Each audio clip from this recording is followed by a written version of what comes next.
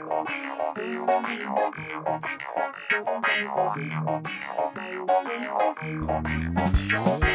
morning, Memphis. I'm Catherine Bush, part of the team of clergy at Calvary Episcopal Church in downtown Memphis. I'm born and bred in Memphis and a lifelong Episcopalian, and I am delighted to be the Faithfully Memphis host today, broadcasting from WYXR FM in Memphis, and to be in conversation with Maggie Russell in just a bit.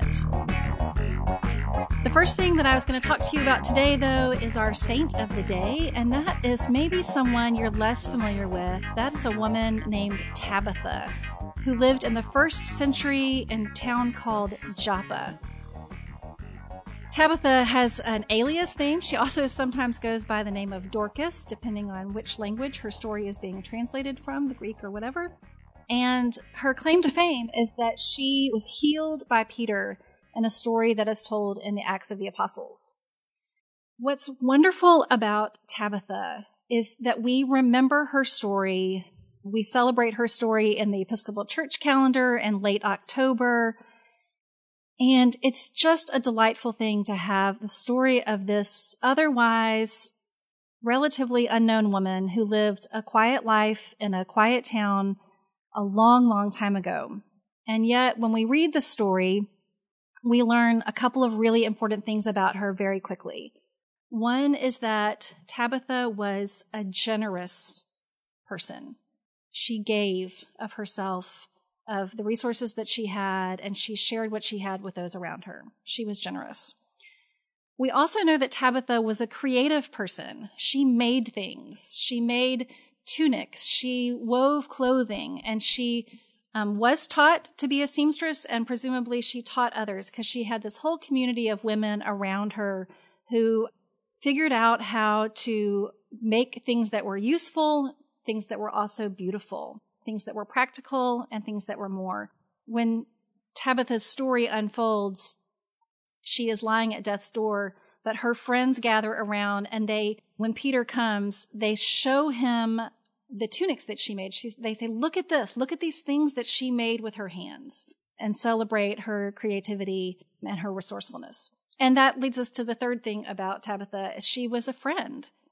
She had friends. She was part of a circle, a community. We know that there were women in that community. Presumably there were men too, and people of all ages, but her peers gathered around her in her time of need. They celebrated what she had done with her life, and they wanted more for her and from her. And that's when we meet her. As I said, she is healed by Peter and brought back into the life of community.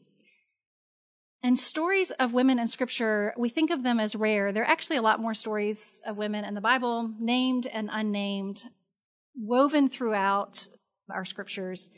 But one of the things that makes Tabitha's story unique is that her story is the only time the word disciple is used in the feminine form.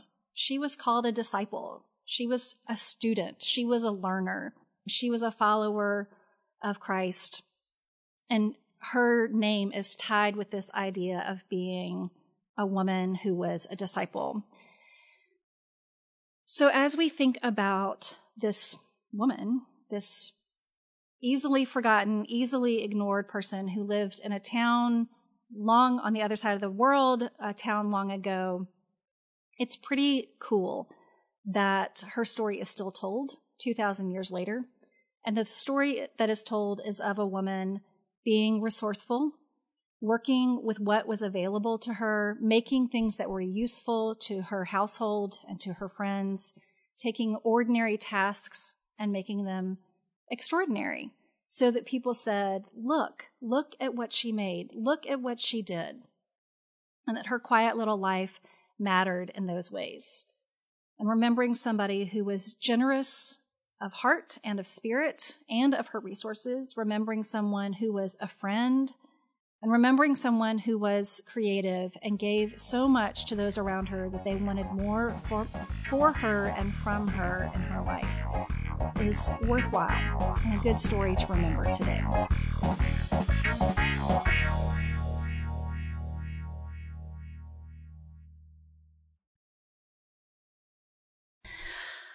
Hi, Maggie. Hello.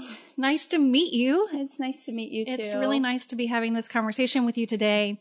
I know a little bit about you, but I'd love for you to tell us a little bit about yourself. We're going to be talking about your artistry and your artwork, but just about you, who you are. How would you introduce yourself to us? Yeah, so my name's Maggie.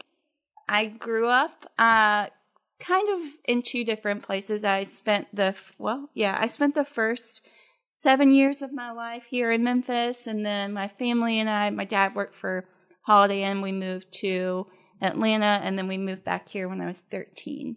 And so I grew up out in Germantown, and my mom she would read the paper, and she'd be like, "Oh, I heard of this new place called the Young Avenue Deli. We should go there."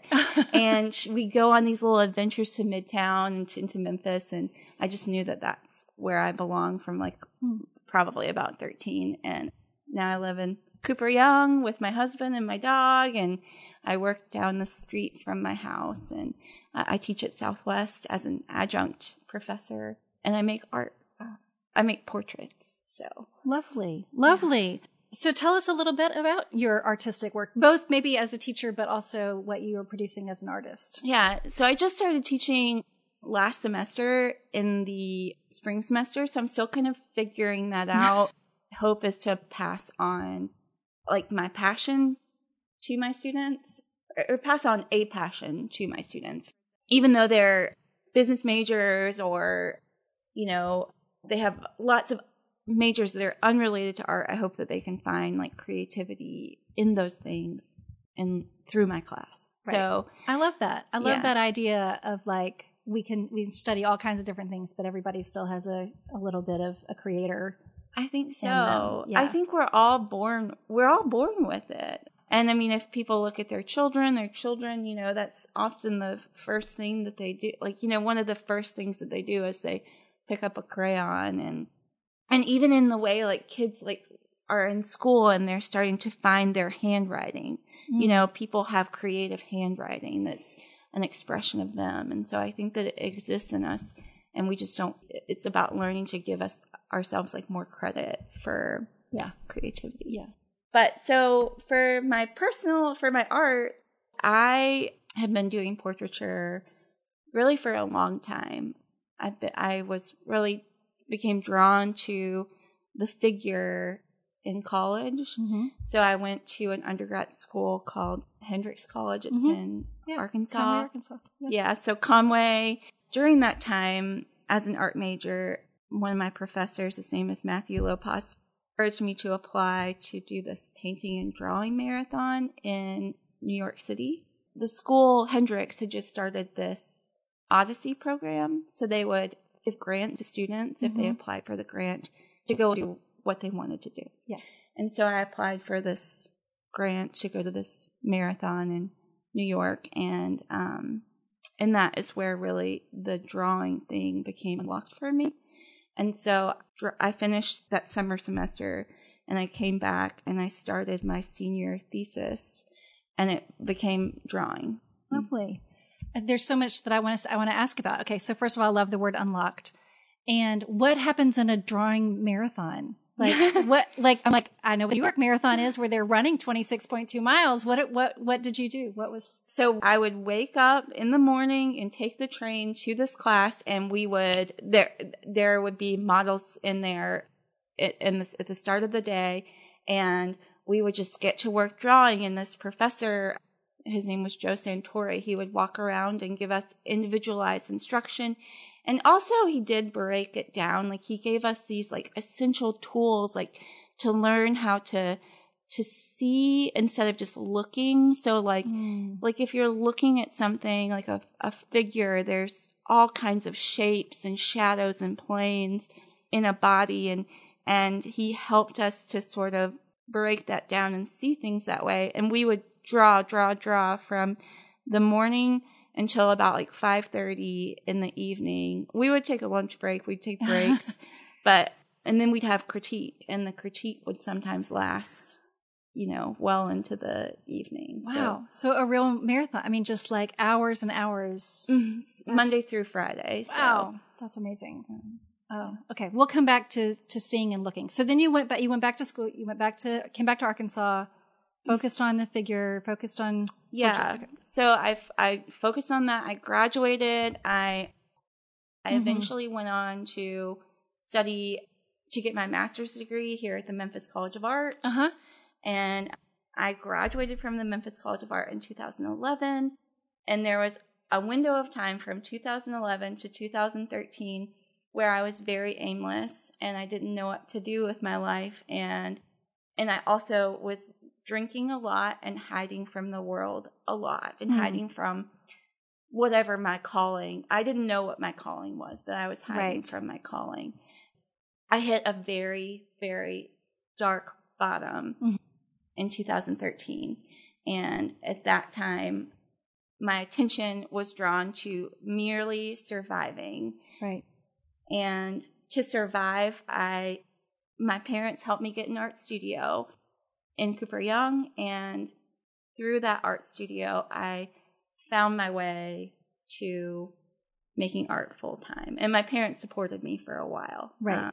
Right. But it was about 18 months that they supported me while I got my feet back underneath me. And so, yeah, that was. I really appreciate too, as we were saying, like the celebrating the story and the narrative of having those supports. Yeah. And, that I was a poetry major in college. Oh, I love that. And there we had all these conversations, right, with my folks who were supportive. I mean, they raised me to read poetry. They introduced me to all of the things that I love in life. And then there's this moment of, is that a practical degree? Yeah. And so to find out how to use our gifts, how they might career paths, or how they just may be sustaining practices for us. I really appreciate hearing that story of people coming around you and celebrating and supporting you as you created this life. And along the way, particularly in the beginning of this experience, I ended up at this place called the Art Factory. It's in Cooper Young. And there are a lot of other artists that rent studios out there. And in particular, I met my good friend, Britt McDaniel, and she's a potter. And she had just begun her business, and she had just she'd just done a GoFundMe, and she is just a go-getter. And so I've been able to watch her grow and see that it's possible. And then also through the Art Factory, meet all of these different people who are using their creativity in different ways. Yeah. So. And it just speaks to how important that whatever the work is that we're doing, and I think you're right that all of our work is potentially creative. The myth of being able to do it alone, the myth that we can figure it out by ourselves, and just hearing these threads in your story about how the community, how other people in your life walking beside you or just near you have been part of how you put your story together. Yeah. I think being in art school and like thinking about this marathon and I guess just a whole lot of things. My parents are sharers, they're storytellers. I've met a lot of people who have been open with themselves.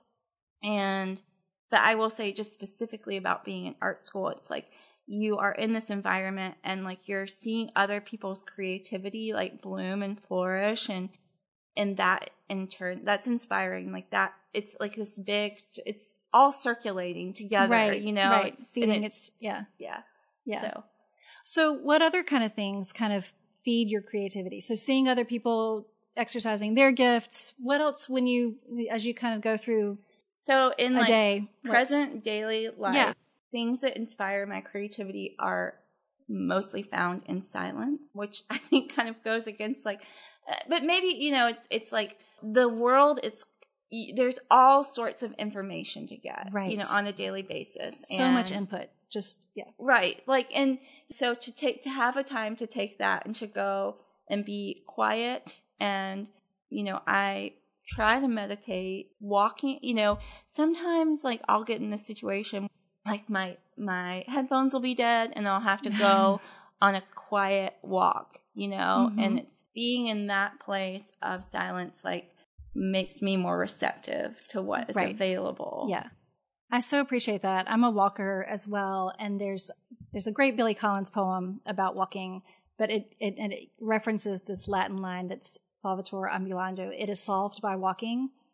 That whatever the question is, whether it's what I should have for dinner or what should I do with my life or what does this mean or what is going on, that I can, and it not like a magic trick, but there's something about moving throughout the world in quiet, I think, and I definitely, I like to walk with music. I like to walk and listen to a podcast, but sometimes I need to just let it all sort. Yeah, totally. And there's something about walking that to me also equates to continuing, right. And yeah, continuing is such an essence of, like, it's such a essential part of just, like, if we stop, then there's never going to be a solution or a conclusion, or right. we're never going to reach. That's a really beautiful idea. I think the kind of everyday phrase is we'll put one foot in front of the other, just keep going.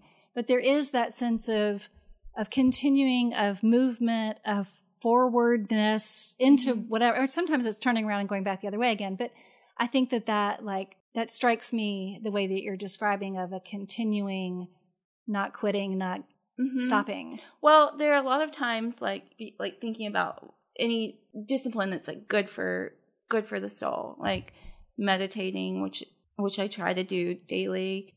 I don't always feel like doing that. Right. And I think as an artist, growing up, we are told as artists that we are supposed to be guided by our feelings. Mm-hmm. And I think feelings are great indicators of maybe like where to look for solutions, where to look for maybe what's going on. But sometimes feelings can be so overwhelming that like there's hard to process. So to just walk even though you don't feel like walking, or meditate even though you don't feel like walking, or show up to the studio even though you don't feel like showing up to the studio, it's like answers are on the other side of those things. Yeah, no, I love that. And I think, in my world, I would think about what comes to mind is this idea of like the tension between discipline and inspiration. Yeah. So like there are spiritual disciplines, and they're called that because it's like brushing your teeth. Like you just have to do it every day, and some days, not much, some days something amazing. But if I were to wait around until I felt like praying or till I was inspired to write the thing that needs to be written, like that's a really sketchy way. That feels really uncertain and not, and again, there's this kind of, I think there is a tension or a balancing that's necessary between, I'm just going to walk out the front door with my shoes on. I don't know what's going to happen. Yeah. I'm just going to open up the page on my computer and I'm going to start typing. I'm going to get out my notebook and start writing, even though I don't feel like I'm inspired. And that's I think, like, it reminds me, have you heard of the book, The War of Art, before? I have not. I don't know that one. It's written by the guy who wrote The Legend of Bagger Vance. I think is it Bagger or Badger? Yeah, the movie. Yeah, right. So The War of Art is a flip of The Art of War. Yes, which I've never read. I haven't read it either, but I have heard of that one. But I haven't heard the one you're talking about. So okay, so he's like, basically he says like every day he shows up in his writer's studio at his desk, regardless of whether or not he feels like he has something important to say or not, he brings himself there and he makes himself available for whatever is going to happen. Right. And that's exciting. Yeah. And it's encouraging too. I think about that in terms of like whether or not people feel like going to worship with their faith community or showing up for this, but the putting yourself into the place where whatever might happen, right? And some days not much happens. It's part of it. But nothing happens if you don't show up, right? Mm-hmm. So and being open to, I might hear a story in a new way. I might see something in a new way. I love what you were saying earlier about being taught the difference between seeing and looking. Mm-hmm. And it seems similar to me, this like intentional, like I'm going to go and see in this particular way. I'm going to put myself in the studio. I'm going to pick up Yeah. There's more there's more room for something to happen. Mm-hmm. Like if you're just making yourself available for Right. whatever is. Yeah. This literature that is very important to me, this book that I go back, not The War of Art, another book it's a book that I go back to again and again. It says, God is either everything or he is nothing. What is your choice to be? And if God is everything, then that like lets us off the hook for quite a lot. Right. Yeah, it lets us off the hook for everything. Right. I mean, and I don't mean that in an irresponsible way. I mean, like Right. we're still on the hook, but it's like we're not in charge of Right. the outcome. Like we have intention. Like we're not in charge of the outcome. Right. Yeah. And there is a freedom, I think, especially for people who may have heard the message that it is all on you. You're carrying it. You have to single-handedly create and do and solve and all that. It's incredibly freeing to hear, okay, I'm going to be a vehicle, a vessel, Yeah. And again, I think there's a place of balancing, like not to be completely passive, because you do have to get yourself to the studio. You do have to have the paint. You do have to do something with it. Yes, there's wisdom, but there are tools, there are things that are available to us that are like obvious solutions, decisions, obvious things that we should do. And like we have codes built into us that tell us like, that this is the right thing to do Right. and stuff like that. But a lot of it is up to the divine. Mm-hmm. Yeah, I appreciate that so much, and it sounds it's a similar conversation that I have with myself and with other folks about like, oh, I don't know what to pray. Well, then just sit in the chair and see if you don't have anything to say to God, what does God have to say to you, right? Yeah. Like it's not on you. You don't have to. I mean, sometimes I have things to pray about, but sometimes, a lot more often, I probably just need to like sit down and be quiet. Yeah. And listen the same way that you're saying to look or to see. I mean, it's very like I have to in a different way. Am I hearing or listening? There's something so reassuring too about prayer and like knowing that like all we do have to do is just sit down. Right. And like it's so reassuring. I will be, it's so hard to know ourselves, and there's so many messages in the world that make it even more confusing, but like it's so reassuring to know that like everything about me is already known by my higher power. Right. Absolutely. I think that's so true. And I think that the sense of, I don't know how to name that, like just, it's back to the just showing up, just putting one foot in front of the other, that it's not for me to determine. Yeah. So, yeah. Okay. So one of the things that it's related, I think, to creative process and to your work. And I love how it just is so integrated into your ideas about spirituality. So one of the places where my spirituality develops is in a practice of looking for, there's a Muslim mystic poet, Rumi, who says every moment a new beauty. And it's become a breathing mantra for me. Every moment a new beauty. And lots of things are beautiful. And lots of things are beautiful in easy ways. And then lots of things it's really hard to see the beauty in them, in the world that's so broken and so torn up and all of that kind of thing. So I wonder, when you think about beauty, what of your work, what of the world around you, what of other people, what comes to mind when you think about beauty? I think that it's available everywhere. Mm-hmm. And so that's like my primary way of understanding the world. Okay. I think beauty, actually, I say that's my primary way of understanding things is through looking. Okay. Or through seeing. Mm-hmm. And so visually beautiful, just like looking around it. Yeah. Yeah. So when I'm like walking through the parking lot, there can be at Kroger, I can look down and see an oil spot and think like, that is beautiful. Right. What I know for me, and it's how this creative work and this spirituality are tied together, is that I think of beauty as evidence of God. Okay. I think that God is profoundly beautiful. Mm-hmm. And I also know that it's a vulnerable place to be in, to believe that in a way. So there's a song called All This Beauty by the Weepies. And there's some lines in there that say, there's no breadcrumb trail to follow through your day. Mm-hmm. Like you have to, like it's not that easy. And then it says, let me just say, you get what you take from it. So be amazed and never stop. You got to be brave. And this idea that it takes some kind of courage and bravery to expect beauty, to look for beauty, to believe in beauty, especially when there's a lot of voices and forces that would say, no, it's all ugly, it's all broken, it's all, Yeah. So I'm somewhere in there's a question, I hope, but just this idea of it's a brave way of walking through the world, I think, to be looking for beauty or listening for beauty or whatever our primary sense. For sure. So, I mean, I have a friend who says, and this is not my default. I will say that my default, because of some deep things going on, my default is to look for what's wrong. And I think a lot of us, and it's like, I look for what's wrong, and this is going to help me survive, Yes. But really, I have a friend that says, look for what is right.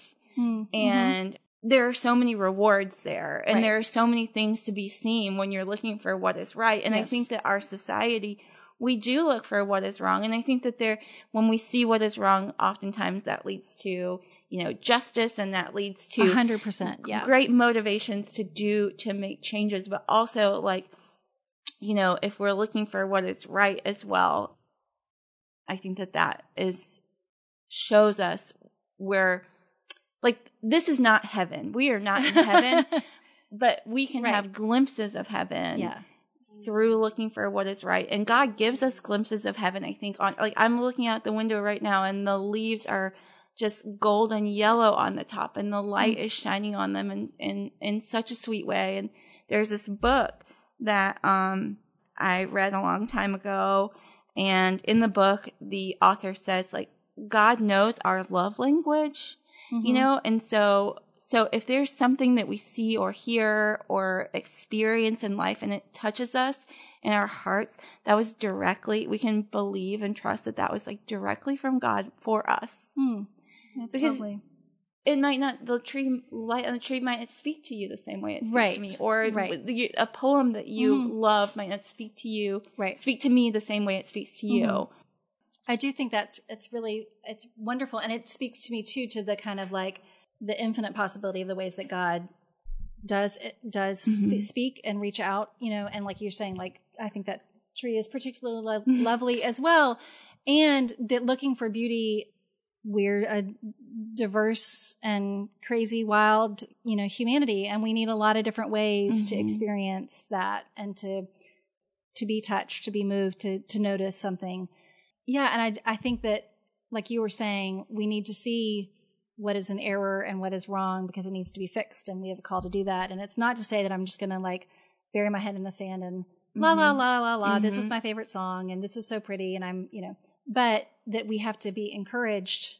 Yeah. And really encouraged is, like to take heart, to like, that's what the word encourage means, we have to have something that inspires us as much as something that kind of motivate, it's a different kind of way of. Well, it's both and. Right. Yes. Which I love. My therapist pointed me to that, being able to take the whole this picture and that, right? Not this, but that. Yeah, right. I think that's a super helpful way of living in the world.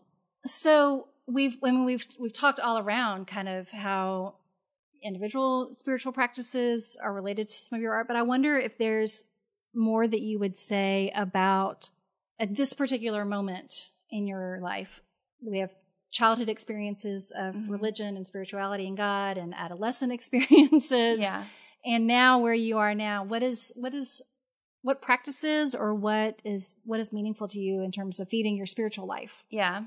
So I will say that this is like just a continual, like I just continue. I continue. So there are moments where I feel like all the pieces seem to be in place, and then there are moments where the pieces feel out of place. And when the pieces feel out of place, and I feel stressed and uneasy, that points me back to what I know my solutions are.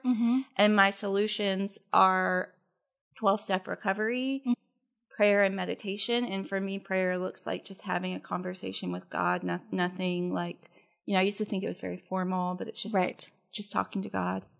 and trying to work with others. I have a friend from my recovery program who I talk to daily, and talking to her about what's going on in her life as opposed to like what's going on in my life, and that takes kind of the attention off of myself and gets me outside of myself. Yes. So yeah, those are such great, clear practices and tools, and I appreciate the everydayness of them. I think that sometimes we can get this idea that, oh, I have to go to this special place, or I have to go on a pilgrimage across the ocean, or I have to do this hard thing.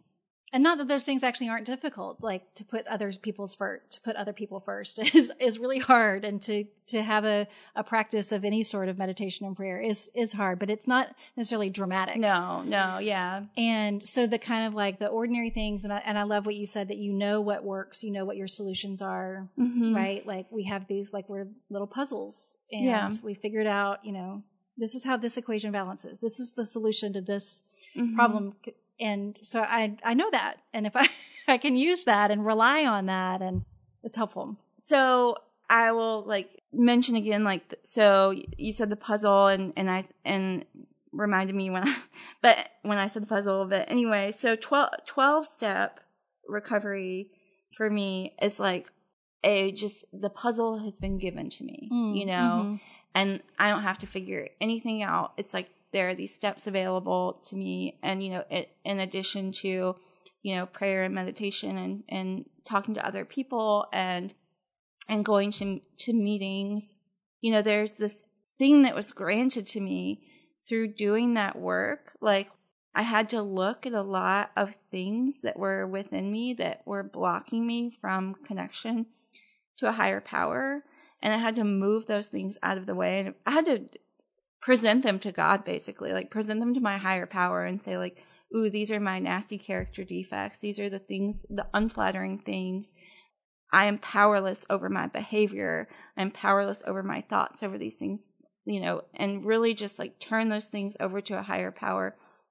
And those things kind of eventually became cleared away and made room for this connection to a higher power, and gave me the ability to like be a little bit more self-reflective. Right. But like the thing is like, if I don't continue to do that, like continue to ask myself at the end of the day, like, was I selfish? Was I inconsiderate? Was I dishonest? Like if I don't ask myself those things, they will build back up. Because it takes the daily discipline. It takes the practice of that. And it's while I'm listening to you, thinking about like how these threads in our conversation keep coming back. We were talking about walking, and then the metaphor of 12 steps is steps. Yeah. Like it's literally like steps in front of, to continue to keep moving, and how all of those kind of things really do thread together, and then can create enough space. They don't solve everything. It's not magic, but to create enough space that then you can live a fruitful and productive life, that you can create art, that you can have a family, that you can live in the world in such a way that you're able to contribute and to give. So I'd love to go back to a little bit back to your art and your artwork. Yeah. And to think some about what it means to be a portraitist. Yeah. To me, that seems like the hardest way to be an artist, because people look a certain way and you're trying to capture that. Yeah. It feels like easier to fudge on a tree maybe than a human, but so interested in that as your work. Like, I don't really know why. Like, I think I have guesses as to why I do portraiture. I wonder if, when I was a very little girl, I would go through coloring books and I would just color the faces, and I would like give them makeup and all sorts of little exciting adornments, and also, I was born with facial paralysis, and it's a condition called Mobius syndrome. It's a neurological disorder, and it causes either full or partial facial paralysis. And I have partial facial paralysis, and some of my earliest memories are being told. My attention was drawn to my facial differences. Right. And so I wonder if I became fascinated with faces because I was just sorting that out. Yeah. But also I think that there's a layer of, I grew up in I think a lot of people in my generation, we were not told that we could just say all of our feelings. you know? And I felt like I had a lot of them. And in portraiture, I feel like you can convey a lot of emotion in a portrait. Right. Yeah. Oh, I love that. Because there's so much more. It's not just eyes and noses. It's identity and feelings, like you're saying. That's really, and also like this idea of being like imperfect and like having permission to be imperfect is like very liberating to me. And somewhere along the way, I got this impression that I had to be perfect. Mm-hmm. And in doing this portraiture, I'm able to look at other people and their kind of their quirks and their idiosyncrasies. Yeah. And like see how lovely those things are and perfect those things are. And I highlight them. And then also like I do children's portraiture and the parents are like, yes, I love this thing about my kid. Right, like, I love their snarkiness, you know? And I never felt like I was allowed to be snarky as a kid. Right. So celebrating that, then it's clearly a meaningful gift in your art, but it's also like a meaningful practice, like you're saying. Like this is rewiring your own thought processes and our own thought process to say, oh, this is what makes this person unique and lovely. Yeah. Same for me. Yeah. Well, and it reminds me too, I know that there's a Velveteen Rabbit quotation that is important to you that for this, who it's been a long time since they read the Velveteen Rabbit, goes like this. You become. It takes a long time. That's why it doesn't happen often to people who break easily or have sharp edges or who have to be carefully kept. Generally, by the time you are real, most of your hair has been loved off and your eyes drop out and you get loose in the joints and very shabby. But these things don't matter at all because once you are real, you can't be ugly, except to people who don't understand. And that just captures so much of what I appreciate hearing from you about your artistic practice and your life story of like, it's there's rough edges but we have to live through all of that to get to be real and beautiful and to see that in the world. Yeah.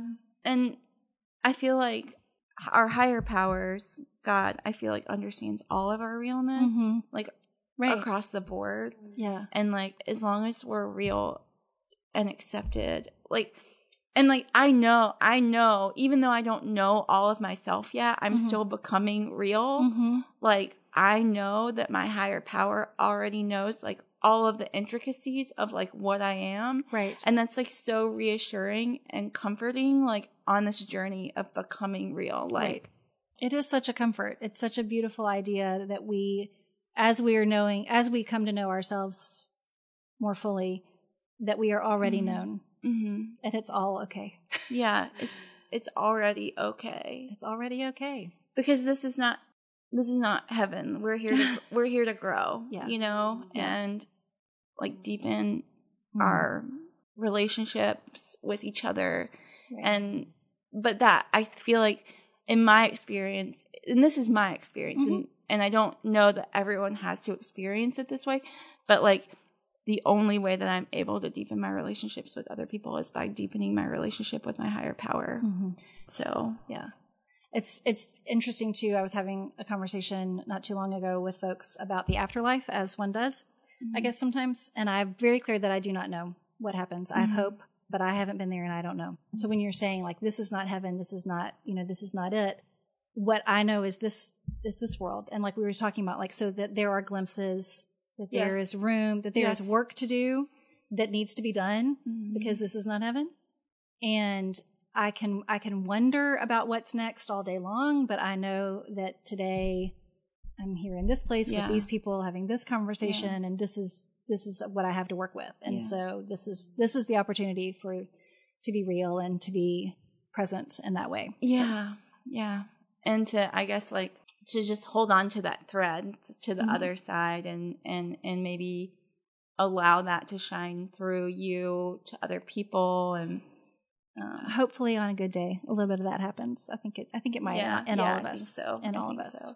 So Maggie, we've talked a lot about beauty and practice and being creative people in the world. What is giving you hope these days? Oh, what is giving me hope?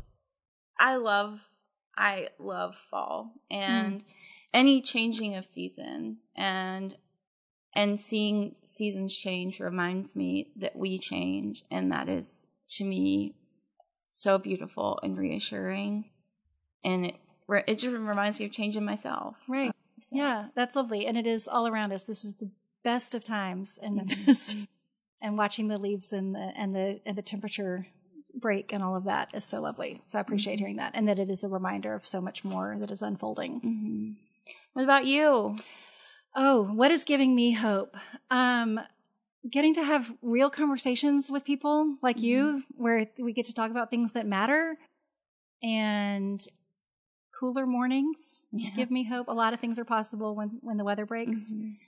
And I think knowing that people are out there who are choosing not to despair, that are choosing, like I love the word of to continue, to carry on, to get up, to try again, to do make their little contribution in their little corner of the kingdom. And that looks like a lot of different things, but that gives me hope.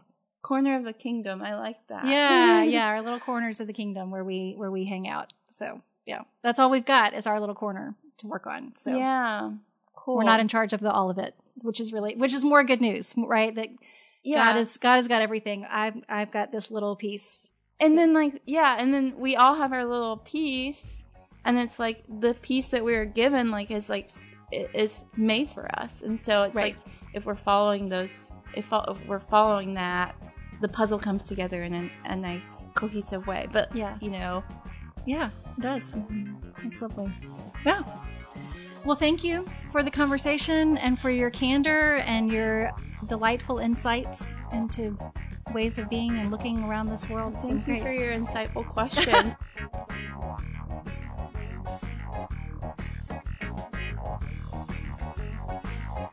Our conversation today has been wide-ranging, and I give thanks for your listening and for Maggie's candor.